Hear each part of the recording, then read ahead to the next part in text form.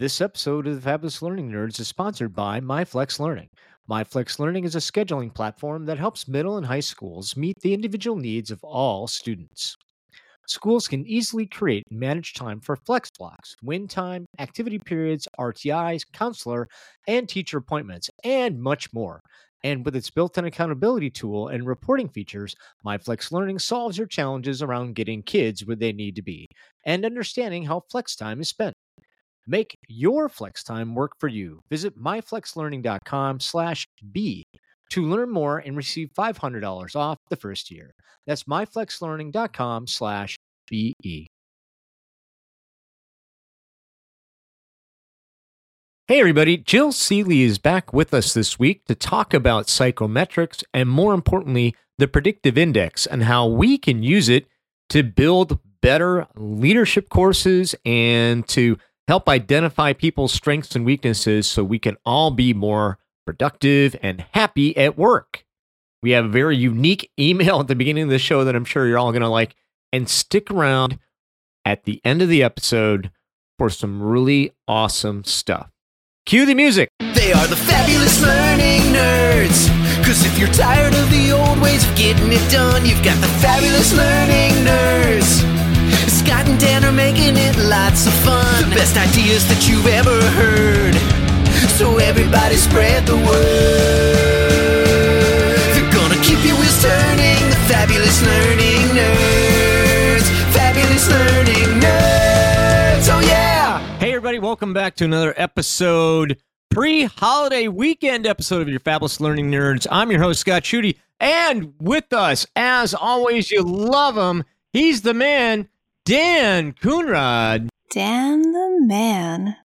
Hey, Dan. What's up, Scott? Not much, man. How you doing? I'm fair to Midland, sir. I knew you were going to say that. I was looking forward to you saying that. Do you got any Memorial Day weekend plans, sir? I do. I am going to drive out and see some friends. They live about 8 hours away, so I'm going to take my fancy car and I'm going to drive out there. And then my mother guilted me into driving and seeing her. She didn't have to guilt me, but she did anyway. And so then from seeing my friends, I'm going to drive and see my folks, and then I'm going to circle back home. It's going to be a road trip weekend on the most dangerous weekend to drive, so I'm super excited. You're going to drive the family truckster all weekend long? I am. Okay. All right. That reference didn't go over your head? It did.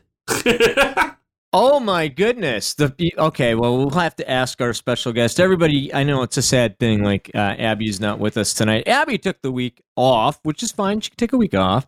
But we did bring in almost the next best thing with us. Returning guest, everybody, please welcome Jill Seeley. Hey. Jill, my friend. Yes, Scott. Do you understand the family truckster reference? No, I do not. I know. I feel like I failed already. My heart my goodness. My heart is full of fail. We made you an honorary nerd, and okay. National Lampoon's Vacation. Oh man, the green station wagon, yes. AKA the family truckster, sold to Chevy Chase by one Eugene Levy, by the way, right? Who was in that movie, amongst a bunch of other fabulous cameos. Maybe I'll find Holiday Road and play it in your honor, sir, at the end of the show. So that'd be great. Phenomenal. Okay, Jill, well, welcome back. We certainly appreciate that you're here. You've got a fantastic topic for us today, which is great. But before we get to that, we've got another email, everybody. So let's go check that out. Hey, it's email time. All right. Would you believe it that we've got another email, and that's great. And every time we get an email, oh, by the way, if you would like to email us, you can email us at learningnerdscast@gmail.com. And when we get your email, we'll be sure to read it. Dan, remember last week we got that very cryptic email from Sergeant Catherine Claude? Yeah, I do. Do you remember that it Did was... she respond? She did. She wrote us back. Oh, fantastic. Yes, she wrote it. For those of us that did not participate in the show last week or didn't listen to it, she wrote to us and she just said, hola. And I responded to that email and I said, hola. And that was great. We thought it was very cryptic. Well, I've got a really lengthy response to that hola. It came back to me in Spanish, which I do not speak, but I could totally see why they wrote back in Spanish because we went, hola, hola, okay, great. But thanks to Google Translate, we have Sergeant Catherine Claude's response, and I'm going to go ahead and read it now. This is a very unique email. My darling. Well, that's very presumptuous. Wow, that's I know, bold. Right? For sure. You're the girl who goes for it.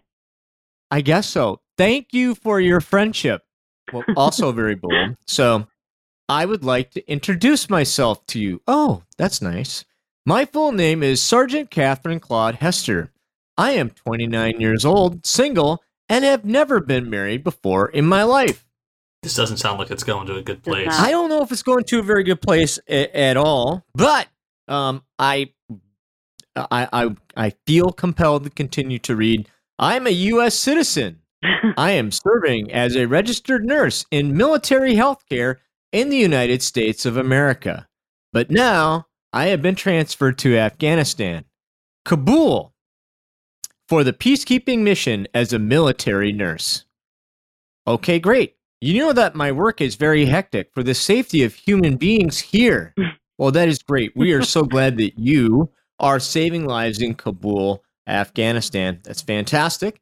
However, it is a pleasure to have you as my friend. Dan, she is very pleased that we are her friends. Isn't that awesome? Oh, that's fantastic. That's nice. Yeah, great. Getting to know each other is a gradual process, and here are some things I think you should know about me.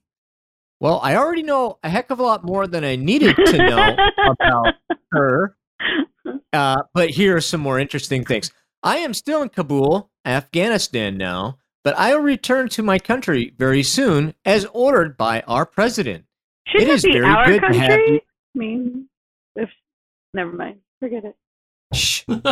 I'm getting to that. Okay. Good. It is very good to have you as my new friend, and I pray that Almighty God will help us to have a mutual friendship that will benefit us in the future. I am so delighted to meet you here on Face-Book. Face-Book. Please, dear, can you tell me more about yourself? Mainly on how old are you? Are you single? What is your occupation? I've been waiting for your kind reply. Her friend, Sergeant Catherine Claude Hester. So, there we go. So, Dan, what are your thoughts on our email from Sergeant Catherine Claude Hester? So, do you think she's not in learning and development? I would love to have her do a PI. I'm guessing she might be a promoter profile. But also I feel like she should take like a class on prospecting emails that work. That is all very, very true. Yeah, I'm convinced that Sergeant Catherine Claude Hester is not the real Sergeant Catherine Claude Hester, because I looked her up because we could do that. Thank you, Internet. And I'm pretty sure that this is a love scam. Oh, yeah! There you go. There's our email for the week, everybody. I think that's an opportunity for you to sharpen your creative writing skills.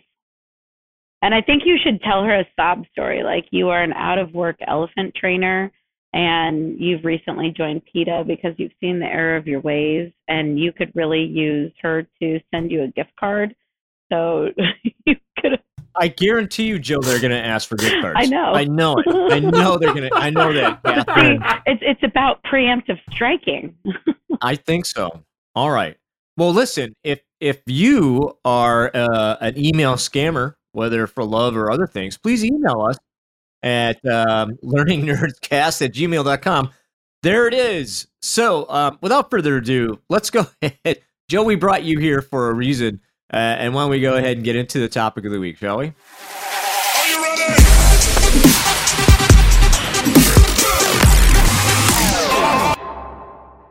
This is how I feel after getting an email like this. That's phenomenal. It is. Jill, Yes, sir. thank you for being on our show. Thank you for having me, Scott. Thank you for not being a gift card hungry scam artist. Wait. Who said I wasn't? Wait a minute. don't sully my reputation. Like, right? Like, that was bold, assumption, Scott. We haven't even talked about that. No, we haven't. One of the great things about this show is that we've met so many wonderful people, and Jill and I have become actually really close friends after our first interview. And so I called her up this afternoon and said, "Hey, you want to come on the show?" And she's like, "Great." And you've got some really exciting things that are going on in your life. We're going to get into that. But one of the, aside from being this totally awesome person and a queen of all things coaching, you also are an expert in this world of predictive index, right? So we get to go ahead and find out, who we are and how we should work more effectively together, strength-based, Myers-Briggs, all that groovy stuff. And today, I believe you wanted to go ahead and share your experiences and your expertise around the predictive index. Sure. We're going to dive deep into the world of psychometrics. If that's not a learning nerd topic, I don't know what is. I mean, psychometrics just sounds fun and nerdy, right? It certainly sounds fun and nerdy. Before we go into there, Dan, what aside from PI, which you just took a few moments ago, like what's your experience been with measurement scales, those kind of psychometric scales, so to speak? I mean, so obviously, I say obviously, but I think a lot of people have probably heard about MBTI, the Myers-Briggs, and I don't know. I think you and I have talked about this before. We can jump into this later on. A lot of my concerns around psychometrics and around some of the science involved is how it changes how we view people.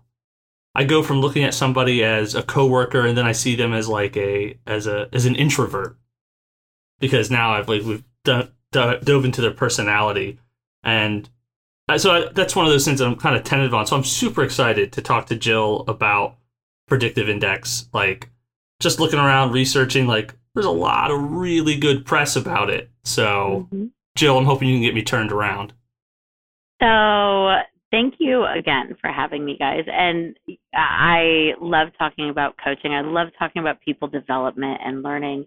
And I am a full-on learning nerd when it comes to predictive index, and have been certified in talent optimization, and I've trained and been a consultant for PI.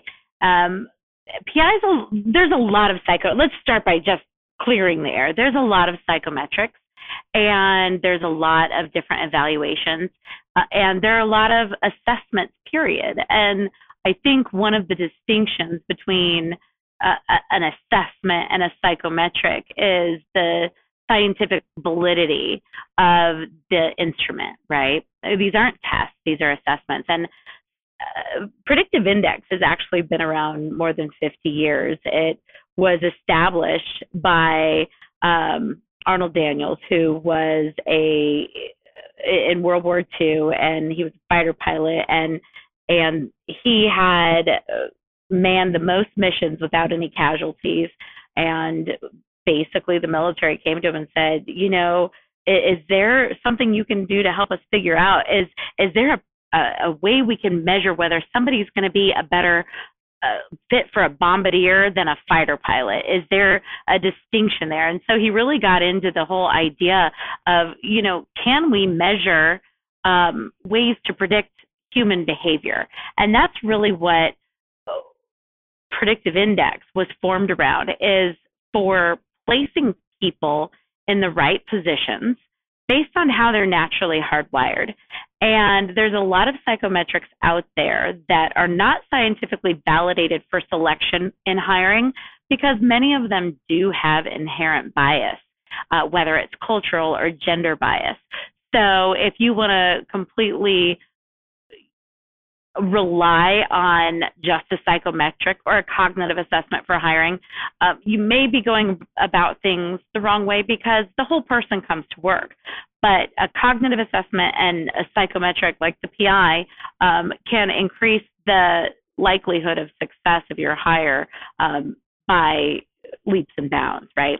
And when we talk about, why bother? That's kind of one of the questions.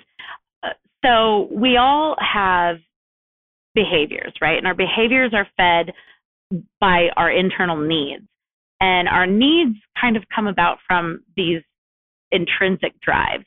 So if I ran into you, Daniel, and you, Scott, at a coffee shop, and you had a sandwich, and this could actually happen now that we're getting close to real life again, where we can actually do these things, right? So we go into a little cafe down around the corner, and I see you guys sitting there. I could assume that you were both in that cafe to have a sandwich to feed your internal need to survive, right? But if I just see your behavior, I'm guessing at what's driving it. But if I can measure the drive that you have intrinsically, then I can predict the needs and therefore predict the behaviors. So you never know. Scott, you might be there to fulfill a need to just connect socially because you're an extrovert, right? As are you, Daniel, my fellow maverick. We'll talk about that in a minute. But some people might be there because they're using free internet. The point of the matter is when we can measure behavioral drives, we can then predict behaviors. So Predictive Index really looks at 4 key behavioral drives. It looks at dominance, extroversion, patience, and formality. And to break those down in a very simple terms, dominance we think of as how you generate and value ideas. I always say people with a high dominance, they like their ideas best. People that have more on the collaborative side, they like the best ideas. Right, Scott? That is right. Because we already know that Scott's a collaborator, right? We don't know that yet. You haven't told anybody, but no, you gave that away. Yeah, I know. I'm dropping little breadcrumbs here. And then we look at extroversion. And Daniel, you brought up a really good point about, you don't want to be labeled as an introvert or extrovert. And I feel like these terms get really lost in the shuffle and sometimes misconstrued because some of the friendliest, people that I know, people that want to be around people, are introverts. However, when we look at it in terms of a behavioral drive of extroversion, I look at it as how we best like to communicate. And people who are high in extroversion, they like to talk things through, whereas people who are lower on that drive like to think things through. So it's like one side, they talk to think, and the others think to talk. And it's a big distinction because you can also, there's studies and articles where you can see introversion versus extroversion as people who are extroverted, their internal fuel tank is filled by interaction with others, whereas people who are introverts, maybe they enjoy it just as much, but it doesn't fuel their tank as much as it kind of drains their tank, right? So we really want to look at this not as a way to label people, but as a way to understand how they prefer to interact, what they feel most comfortable, and how they are likely going to succeed given a certain set of expectations. And I'll give you an example. So, going back, there's 2 others. So the patience level you can see is I have very little. I have the attention span of a gnat. I'm a high driver. Dan, you are almost identical to my pattern, but I'm so off the charts on the dominant, and you're more people oriented. But you're also a maverick, which means you're an innovative, outside of the box thinker who is undaunted by failure. Which how much do you love? Now you can give yourself the label of maverick, and you can tell people it's scientifically validated. Hold on 1 second. So if Daniel is Maverick, does that make me Goose? No, that makes you a collaborator. But yes, you can be Goose if you'd like. I really don't want to be Goose. That's not an official reference profile from Predictive Index. But I feel like, Scott, if anybody's taught me anything, you've taught me that you can be anything in the world that you just set your mind out for if you surround yourself by the right people and you're willing to learn it, right? Well, I agree with that, and this is fascinating, and you are dropping the knowledge hardcore, and Sorry. I really appreciate that. I'm getting a much deeper dive on this than normal, and I can't wait to get to the next section. My experience with psychometrics, aside from strength-based applications, right? So your top 5. Dan, have you done strength-based? I've done it once. I've picked up a book and I ran through it, but my knowledge of it is shaky at best. Yeah. So from a leadership perspective, if I know my team's strengths, I can play up to those. That has helped me a great deal. But for the most part, from a psychometrics perspective, I always found it to like Myers-Briggs. Oh, I know about myself, but I never really applied it to the people around me. So I'm really, really interested around benefits as you talk about, identifying strengths and opportunities with folks, and then putting them in position to win, right? So if I think about the learning experience or think about the leadership experience, for me, it's all about finding out what people do best, right? And then putting them into position to win. Oh, I thought you were talking about Strength Finder. I think there's another one of those. Okay. Yeah. Okay. Same page. So throughout its history, Predictive Index has been used to identify and put the right people in the right positions. So just to kind of give an example, with my high level of dominance, very low patient, and guess what? I need very little rules and structure. I like to do things my way. I want to do them fast, and I want to win and get the job done, and I want to move on to the next thing. So if I am applying for a job, and I'm a reasonably intelligent person. I've picked up on a lot of different things in my lifetime. I'm not going to say that I'm the smartest, bug in the bush, but I will tell you that if you put me in a job at a nuclear power plant, let's say, as their safety manager, and my job was to safety check gauges and dials all day long, keep accurate records and readings on a spreadsheet, and there's a red button that says do not push me in any circumstance. And I had to sit there for 12 hours a day and monitor all of these safety protocols. Could I do it? Of course I could do it. I'm smart enough to figure out how to do that. But would I love it?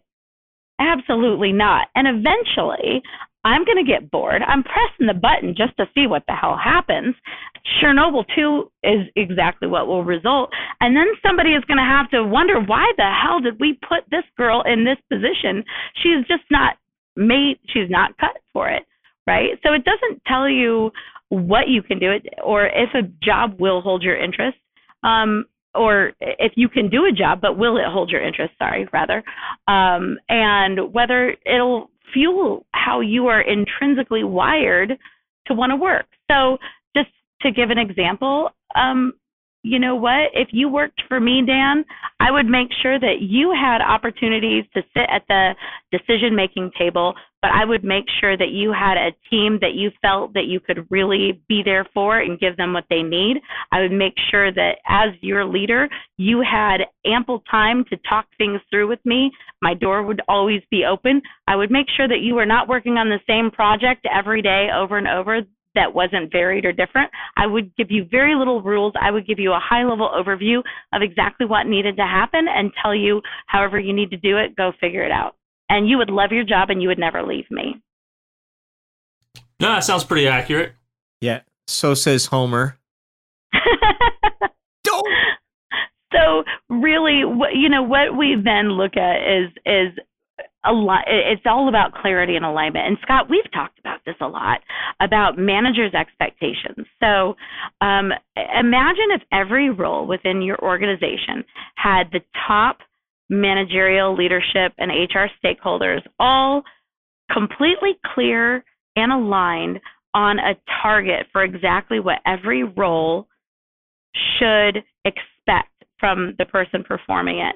And that's what you use to interview and hire for that role. That's what you use to coach and to base their performance, bringing on people who are naturally wired to be able to meet those expectations and love doing it. Yeah, that's really interesting. So I know in our organization, we don't do anything like this before we hire anybody. Like, we don't have them take predictive index or Myers-Briggs or anything to figure out who they are. A lot of times it happens in leadership development so that we can understand each other a little bit better and all that good stuff. Are there organizations, or would you even suggest that organizations do it? Because it feels kind of... Absolutely. In fact, organizations have been doing it for 50 years, and there's 50 years of validity data out there about the impacts and the ROI. But over the last couple of years, Predictive Index has really had a transformation in terms of upping its game, and not just being a tool for hiring, but really a strategic executive leadership and business tool that allows you to align the people and the talent in your organization and your talent strategy with your business strategy. And it really takes all of this and puts it all into the context of your business goals, and then gives you all the tools that you need to help individuals become aware of their roles and responsibilities, and understanding that for every strength and superpower we have, it can also be a blind spot. So self-awareness is the number one predictor of leadership success. And when we have self-aware leaders, the CEO of Predictive Index recently talked about seeing the back of your T-shirt. Like, we can all see what's on the front of our T-shirts that we're wearing, right? But we forget about what's on the back. Predictive Index brings awareness to what's on the back of our shirt. So we can really see ourselves from not just looking in the mirror, but really looking from outside ourselves. And that kind of self-awareness of our strengths, but also when we over-rely on our strengths, how they can, derail us if we're not careful, is really, really important. So when we look at teams and we look at how they are best wired in terms of the work style, whether they're innovators or they're process and precision people, maybe they're the results people, and maybe they're the teamwork and collaboration people, all four of those work styles are all necessary on the team, and they complement each other. But when you understand how each person needs to be treated, that's when you get into the platinum rule. Because when I understand, Scott, where you have to flex and stretch beyond what is innate for you, that's going to burn behavioral calories. And as your leader, if I'm asking you to do that and I'm not aware and giving you ample opportunities to express and to talk about those things and giving you what you need to make it easier for you, then you're going to get burned out and you're not going to love your job. Turnover is a big thing, especially post-COVID, right? It's a huge opportunities. Millennials are, the average length of stay for a millennial is 18 months, right? So making sure our employees feel happy and productive is key to our success moving forward, right? So that, understanding how people work together and ensuring that they're happy and they're fulfilled and that they're engaged in their job, I think is really important. Okay, so Dan is different than me. By the way, you sent me the predictive index, and you and I were talking about it, and you said, "Oh, you're gonna be a maverick just like me." And I took the test, and I didn't get that. I got a collaborator, and I was like, "No, that can't be right." So I actually I took it again, and I changed some of my answers, and it still showed up as a collaborator, which blew my mind, right? So it's that's why it's scientifically validated, right? Because it promises that it measures what it says it measures. So I guess I am who I am, regardless of how I want to feel about it. Like I want to be a mermaid, but I'm not. Right? Okay, So you know what? There are no good or bad patterns. Everybody is exactly the way that they're supposed to be. And Scott, you're perfect the way that you are. And so am I, and so is Dan. Aww. Yeah. So let's take My that to the daughter gets so sick of me saying that. Like, she literally, like, mouths it with that rolled eyes under her breath. Like, because I repeat that a lot. Yeah, I use the mermaid reference. Robert Fulghum wrote the book Everything I Needed to Know I Learned in Kindergarten. I don't know if you're Right. familiar with that book. Yeah, oh, yeah. Yeah, one of my favorite stories, always makes me cry, is Where Do the Mermaids Stand? I may put that at the end of the show because it's great. Do not use this to close out a training. You'll weep like a baby. Like I love it. I know. So Dan and I are different. So using what you know from PI, right? Yeah. How would you say that Dan and I work best together? I mean, if you're our leader, right? You're looking at these behavioral traits. What have you learned, and how would you apply it? Well, let me tell you some of the strengths of your relationship between Dan and Scott. So Dan helps you, Scott, by supporting your ideas and creating a unified front when communicating your perspective to other stakeholders. You're both friendly, expressive, and engaging in communication, readily establishing rapport. Scott, you're able to encourage and act as a counterbalance when Dan feels frustrated by communication. And Dan and Scott, you're going to both communicate informally and on an ad hoc basis, and you're going to actively seek information when you feel it's needed, right? So those are some of your strengths. Now, when we look at some of the blind spots, Dan, you might dominate the agenda on occasion, and Scott, your ideas or concerns may get overlooked. But Scott, that's because you're such a collaborator, and sometimes you're just so eager to get the best ideas. Dan and myself, we are always going to like our ideas best. You and Dan are steamrollers. You just steamroll everybody. Dan's actually like moderate. I'm extremely so. But again, these blind spots, keep in mind that when you're have self-awareness of yourself and others, that these may not be problems. So if Dan had absolutely no self-awareness, then he may interrupt you. But and honestly, just based on the little bit I know about Dan, I would not have guessed him to be a maverick. And that's exactly why you have to take the psychometric, because you can never assume just based on somebody's behavior, like I tried to do with you, right, Scott? Saying, oh, you might be a maverick. Nope. But, the tendency to rush conversations would frustrate you, Scott. And Scott, you have a tendency to adapt or yield to preserve relationships. And sometimes it can limit the effectiveness of collaboration. But you can have constructive conversations. You may avoid formal communication modes, but that just means you're probably never either of you going to have great notes or anything to refer back to. That is true. My note-taking skills are just the worst. I take notes that I go back to read and can't read them. I can't read my notes. I'm serious. And I'll be honest, I'm shocked that Dan is a maverick as well. But after hearing all this stuff, it doesn't surprise me at all. And that's probably why we work so well together. So yeah. I can chime in. So you guys both said you were stunned by the fact that I was a maverick. And when I took the test earlier today, and before I took it from the link that you sent, Jill, like it said you're a maverick. I was like, okay, it makes sense. And looked over this stuff, and again, it's years of identifying like bad habits and being like, oh, I gotta squelch that. I gotta be careful. That's awareness. That's not bad habits. Yeah. Those are also your strengths. Those are your superpowers that can get out of hand if left unchecked.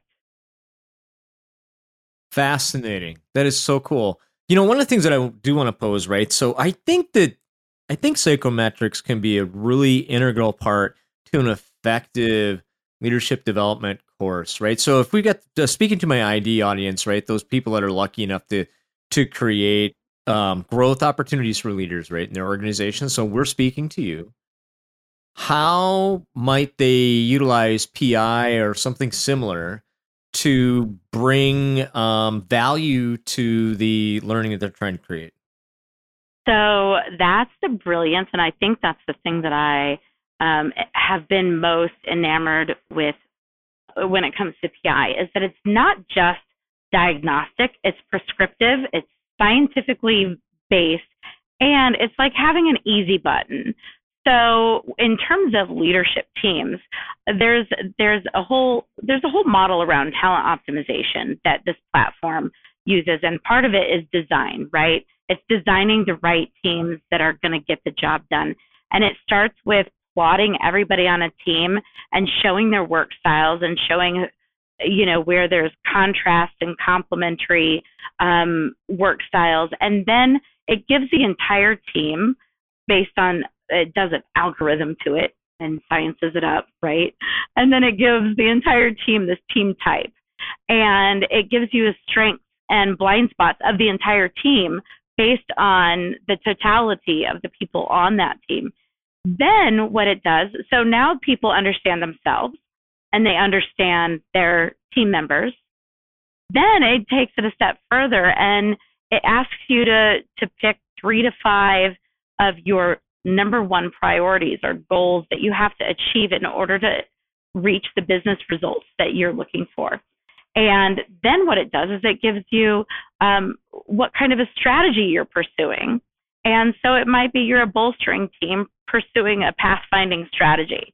And then the algorithm calculates the strengths and the blind spots of that specific team makeup, pursuing that specific strategy for the organization, and gives you areas of opportunity and suggestions on what to work on and grow to avoid the pitfalls that you could fall into, whether it be silos in communication, misunderstandings, conflict resolution. And then what you do once you have this knowledge, it's literally like having people data that you can act on, just like you would have financial data or data about market analysis. It's decoding the people and the team and the work that has to be done, and then giving you a blueprint for how to move forward to best execute. And then, when you layer on coaching, that's a recipe for success, because now you're self-aware, you're aware of what you have to do, what your teammates bring to the table, where you have to stretch or flex to work best together in order to get done what's expected of the entire team for success. Boom. That's awesome. Would you recommend, it's a good idea, bad idea? Like I feel like it's important for those people of like minds to try to huddle together a little bit. Like, so if I got a class of 20 people, I might put the collaborators all together and kind of talk about. You don't think it's a good idea? No. Okay, tell me why it's a terrible idea. Because that has exactly been my experience. Like, we did Myers-Briggs. Okay, all you introverts, go hang out over there. And they're like, no, 3 people hanging out in the corner. No.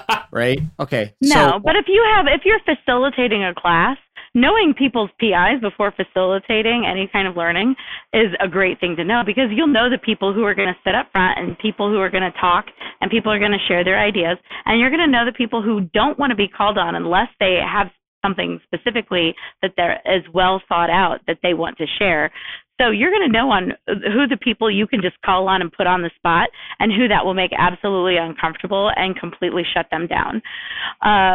Because we are all different, we're all unique, we all work together, and it's like, would you take all the red jelly beans out of a package of, it takes all kinds, and I feel I really like red jelly beans. I would totally do that. Dan? This maybe. I mean, Jelly Belly cherry jelly beans are kind of the bomb. Jelly beans. Yeah. Okay. That was a terrible. I like the purple grape ones too. Those are really good. No. You don't like those? Artificial grape is like I the agree. worst flavor ever. No, artificial love it. banana and artificial watermelon. I cannot do it.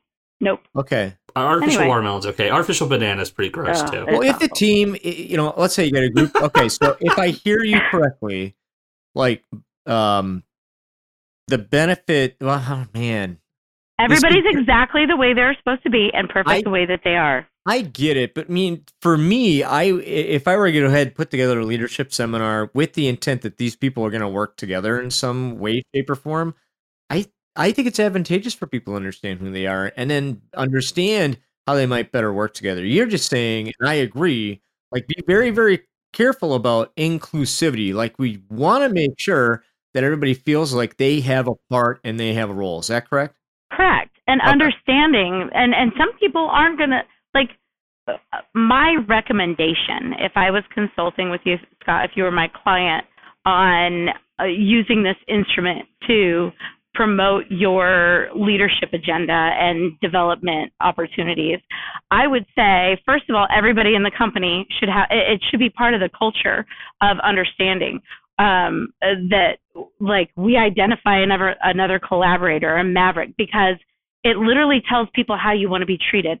Scott, you want to work together. You want to, like, talk things through. You want to be there, and you, like, need a little bit of a steady pace, right? So if I know this about you, then I can treat you accordingly. And because if I treated you how I want to be treated, you'd think that sucks.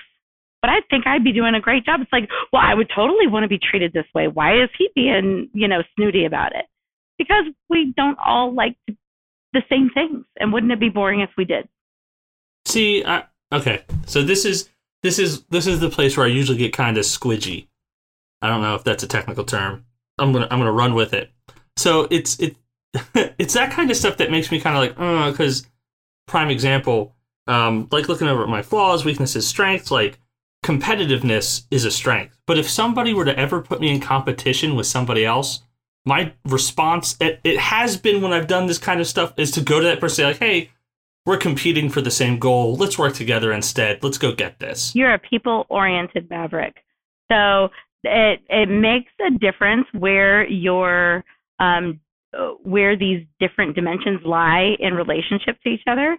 And I am a task-oriented maverick, which means my dominance is higher than my extroversion. So I'm all about task first. So, like, I don't care how much I love you, Scott. If we're in a competition, I'm be like, you're going down, buddy. Yeah, bring it, sister. Right? You're going to be like, hey, I support you. You're going to do a great job. I'm going to try to win. We'll see how you do. And secretly, you're going to probably beat me because I'm, just like full of it. I don't know about that. But Yeah. But Dan, that makes absolute sense that you feel that way because you're people oriented. So you kind of have, like, your eye on how things affect the team first or the people around you. And that's going to affect how these other dimensions play out. So being self-aware of when and how those factors come in is part of the awareness. And I will tell you that I hate details, structure, and rules, but I need it. And I don't function well without it. And I'm a military brat and a farm kid. So I have this innate ability to just be able to do whatever works. But it's been beat into me to, like, really not break a rule. I mean, I've never taken a piece of candy out of the Brock's bin at the supermarket. I don't know. Do they still have those, by the way? Yes, they do.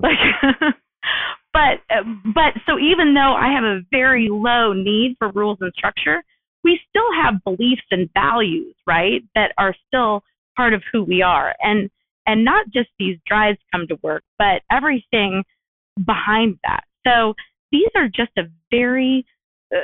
these are 4 areas that talk about how you evaluate and generate ideas, how you best communicate, how you like your environment to be to get the best work from you, and how much data you need before making a decision.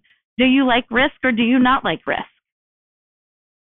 those are the things that it tells us. It's not like a Hogan or a Myers-Briggs or one of these like instruments that is designed to really assess every single competency and dimension of behavior.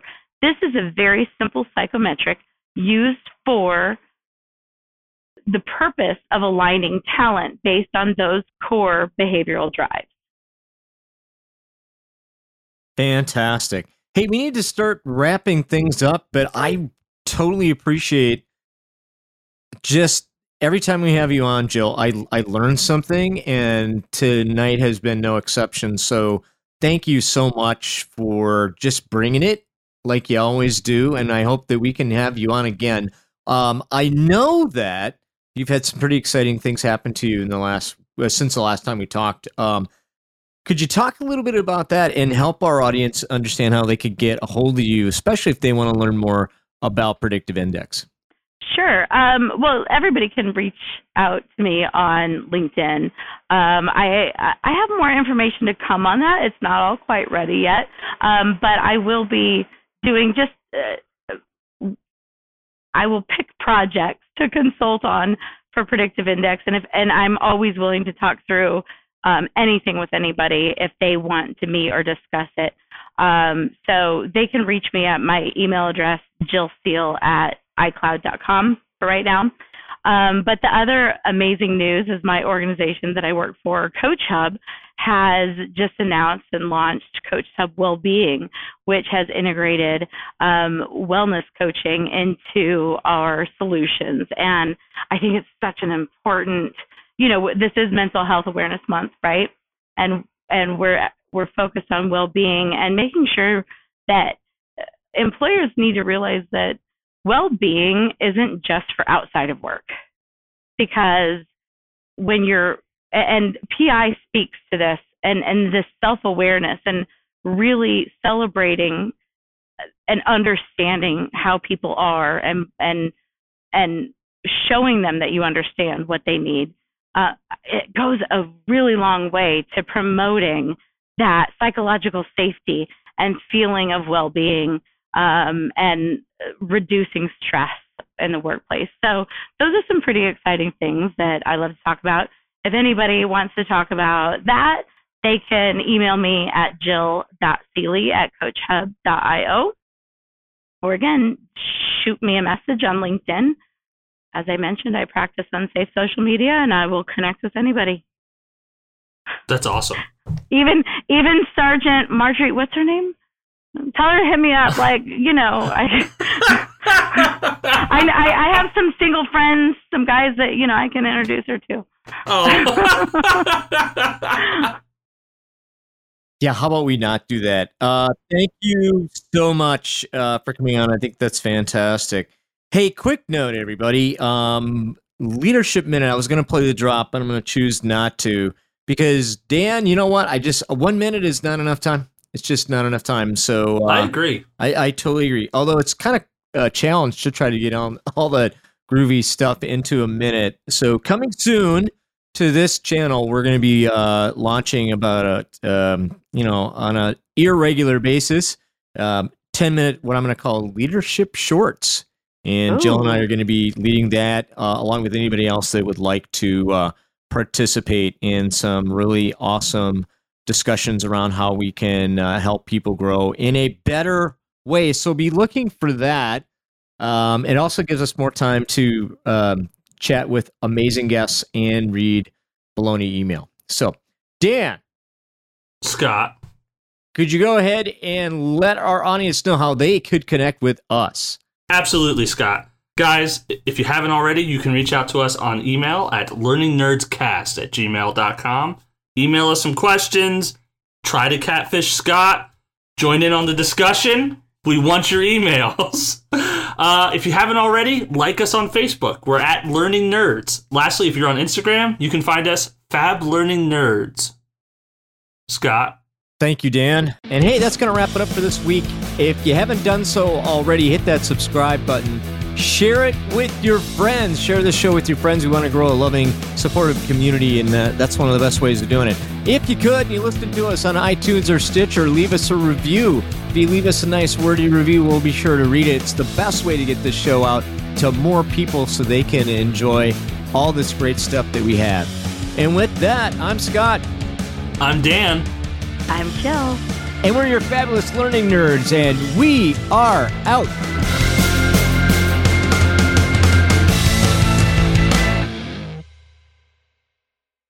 I had been left in charge of all the children in church.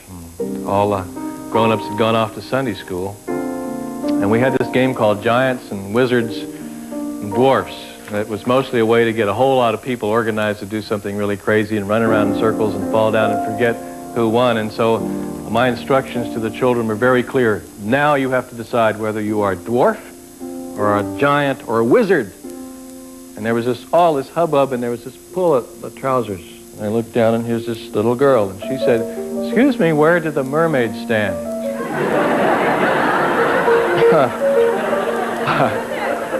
"I'm sorry," I said, "there are no mermaids in this story." "Oh, yes," she said, "I am one." And it was very clear with the grip that she had on my trousers that she was not going away until this issue was resolved. "Where do the mermaids stand?" she said. And I thought, there are no mermaids. I don't know what.